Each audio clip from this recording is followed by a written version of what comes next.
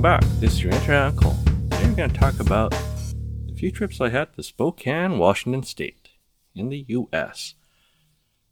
Sorry, I assume most of my listeners are in North America, but I know we still have the listener in Frankfurt. Thank you, listener from Frankfurt. So, the reason we went to Spokane is for the Bloomsday race. It was held early May every year. Went 4 times, so the 3 years I was in high school and one extra trip the year after when I first started university. I joined my high school's cross-country running team to build up endurance. My lungs were really terrible and I was really lazy, so I was kind of, push myself. And, I didn't push myself at first. So you learn to, try harder, not be lazy, get better, keep going, not give up. Right? And I finished every school race last, right? At least I finished. And the coaching team, major teachers from the school, right, went to Bloomsday every year. They'd gone for a number of years, right? And it was one of the 2 trips we went outside the city. The other was for the Melissa's Road Race in Banff, right? That was in the fall. And we had to fundraise for these trips, which meant you were working bingos. So during this time, smoking hadn't been banned indoors yet, so we would work in these smoke-filled bingo halls, right? And I didn't notice, but other people told me the smoke was so thick, so bad, right? It actually came down to our knees, right? It's about a foot off the floor. That's quite a bit of smoke, right? And we would go around selling, paper bingo cards. I think they played bingo differently now. I don't know if it's electronic or they're still paper. I think I worked a bingo in the last couple of years, but I can't remember exactly how that happened, how that worked. But in any case, so at the time, we grabbed stacks of paper bingo cards and, fan out amongst the patrons. And after a few rounds, right, walk around with people. And it's funny, a lot of people would bring in their own bingo daubers, right? Different colors, they prefer certain colors, or they play different colors on different cards. They had lucky trolls. So you ever seen Guardians of the Galaxy? You know what I'm talking about, right? Whatever it take to bring them luck. And so after a couple of rounds, right, some people would stop buying from you and just, be angry. It's like, you bad luck, right? Other folks would, get selective, and this might be from the get-go, like selective on which cards they'll buy. It's like one from the top, one from the middle, one from the bottom. Or they ask you to fan them out, and they pick a couple, and give you the money. I think it was like $1, maybe $2 a card for a special round. In any case, this is how we scrape together money to go on our trip. And it was nice. So because late April, early May in Edmonton, things have generally just finally finished melted. So there's still sand, grit, and gravel, from sanding operations in the winter.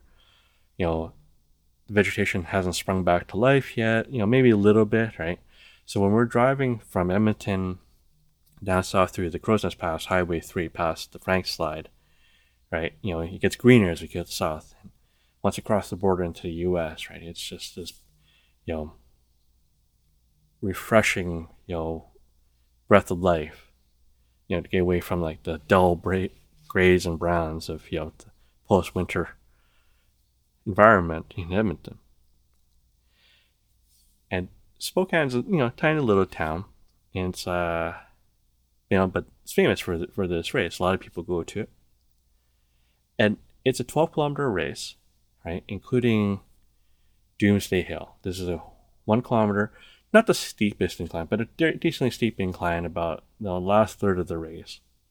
And it's usually, this is the part where it's pretty tough on people. And I remember one year, I was struggling, but they noticed there's this cute girl, right? And that fueled me to keep going. Of course, I didn't get her name or number or anything like that. But her dad was also intriguing. Was he now? Not in that way. Yes, in that way. But her dad, right, Wow, he's got you stumbling over your words. Shocking. But you're not in love with him, right? Pretty good, fit guy. I know this is still sounding bad. What do you mean it's sounding bad? There's nothing wrong with love. You are in love, right? But his calves, right? It wasn't like a smooth, like kind of like curved calf muscle. His calves kind of you know Take a moment to regroup, get yourself together, go jerk one out, whatever you need to do. You have a podcast to get done. kind of followed the bone and then ended up like in a playing card, shaped muscle the back of his leg for both of them. It was the weirdest thing, right? So during these trips, especially I can't remember what was the first second one, learned a couple of things about long distance runners. One, they'll shave their legs, right, and various other body parts, and they do this to reduce drag. Actually, it sounds like it would help with being in drag. You don't want to have hairy legs in a dress. Right? I found this out because the motel we stayed at, we had open doors until bedtime, right, and I'm just kind of wandering around and Whoa, whoa, whoa. You found out about teammates being in drag at a motel? saw one of my, kind of hairier guy teachers shaving his legs. Like, It was your teacher? Your teacher was in drag? Also, why didn't he shave at home? what are you doing, Mr. G? I bet he wishes he had a nickel for every time a student asked him that. It's like, no, I'm reducing drag. I'm like, oh. I also learned later that, runners will put Vaseline on their nipples so they don't chafe, right? Okay. And we would have a team supper the night before, and the coaches always super recommends like not to have too much meat, right? Because that give you cramps the next day and load up on carbs, so you'd be, preloaded for the longer race. And of course, I out of the whole group, I would usually finish last, except for the last year, because I actually made an effort to get into pretty decent shape. It was from Air Cadets really, and then kind of translated into this last trip. So I actually didn't finish last, and actually shaved 10 minutes off my personal best, which is still shit, but it did pretty good. But yeah, so that's time we went to various times we went to Spokane. So I don't know much else about it. We didn't travel much.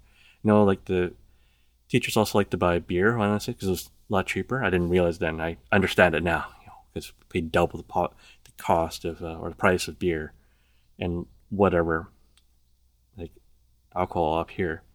Stupid syntax. Anyways, thank you very much for listening. Thanks, Dennis, for keeping this on the rails, and we'll catch you later. I'm not going to pretend that stayed on the rails at all, John.